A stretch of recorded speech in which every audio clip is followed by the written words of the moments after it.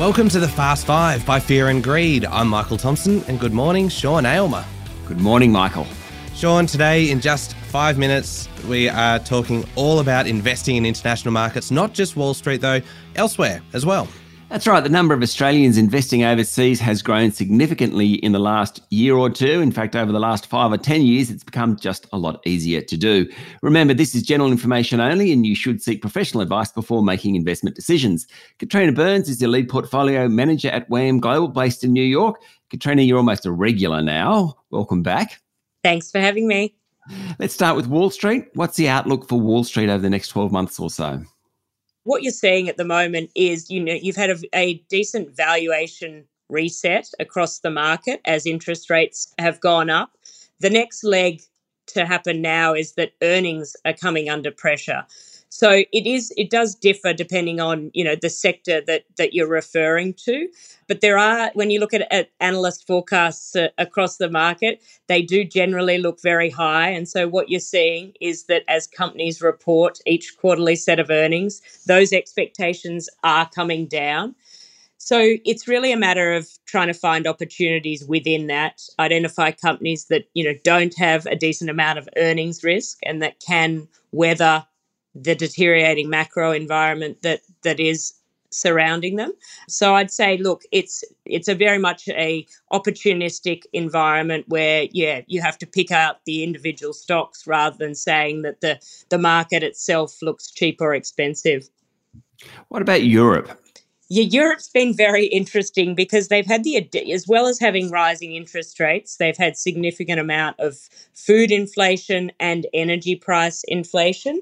So it is a matter of, again, going sort of through each of the countries because some are under much more pressure than others. So say in Germany and the UK, those energy prices really have hurt the consumer, whereas in France, they've capped the energy prices. So the companies there are kind of handling it better.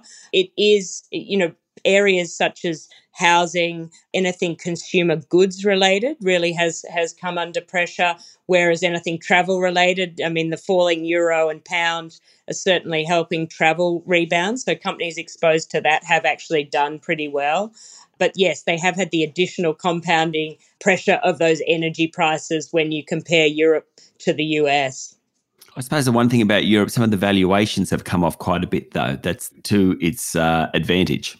Absolutely. And that's a really good point. You have seen lots of companies just blanketly thrown out because they were in Europe. So look, we are seeing actually quite a few opportunities.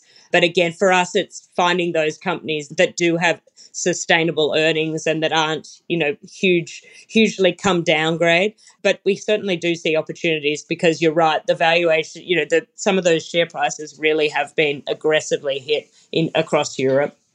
Closer to home, Asia and the big markets in Asia, Japan, Korea, China. So I'm not really thinking emerging markets. I'm thinking about more the developed markets. What's the outlook for them?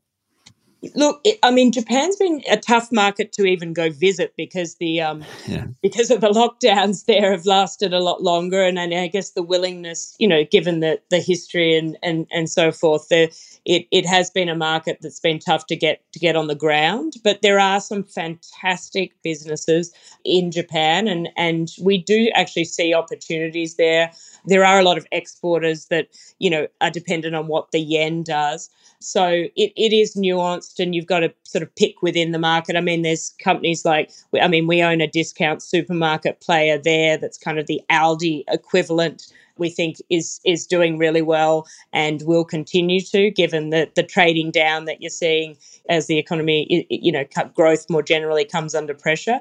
They're lucky in that the inflation, they haven't had inflation for decades. And so, they don't have the same inflationary pressure that you see across the US and Europe.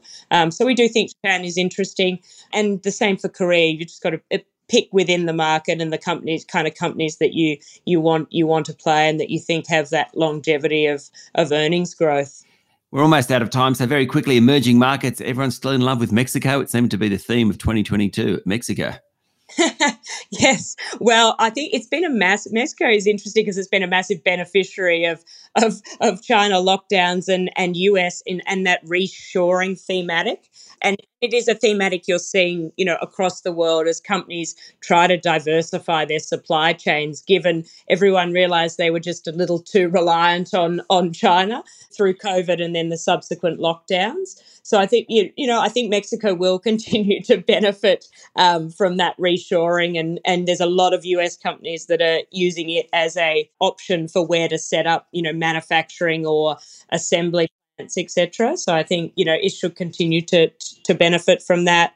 China will be interesting. I mean, at the moment, as the lockdowns lift, there's the rising cases. But as we look further through 2023, that should, settle down. And they are, they're not on the same path of rising monetary, rising rates, etc. So it will be interesting later, through 2023. Thanks for talking to Fear and Greed, Katrina. Thanks so much for your time. That was Katrina Burns, Lead Portfolio Manager at WAM Global. Michael, do you know where to invest now?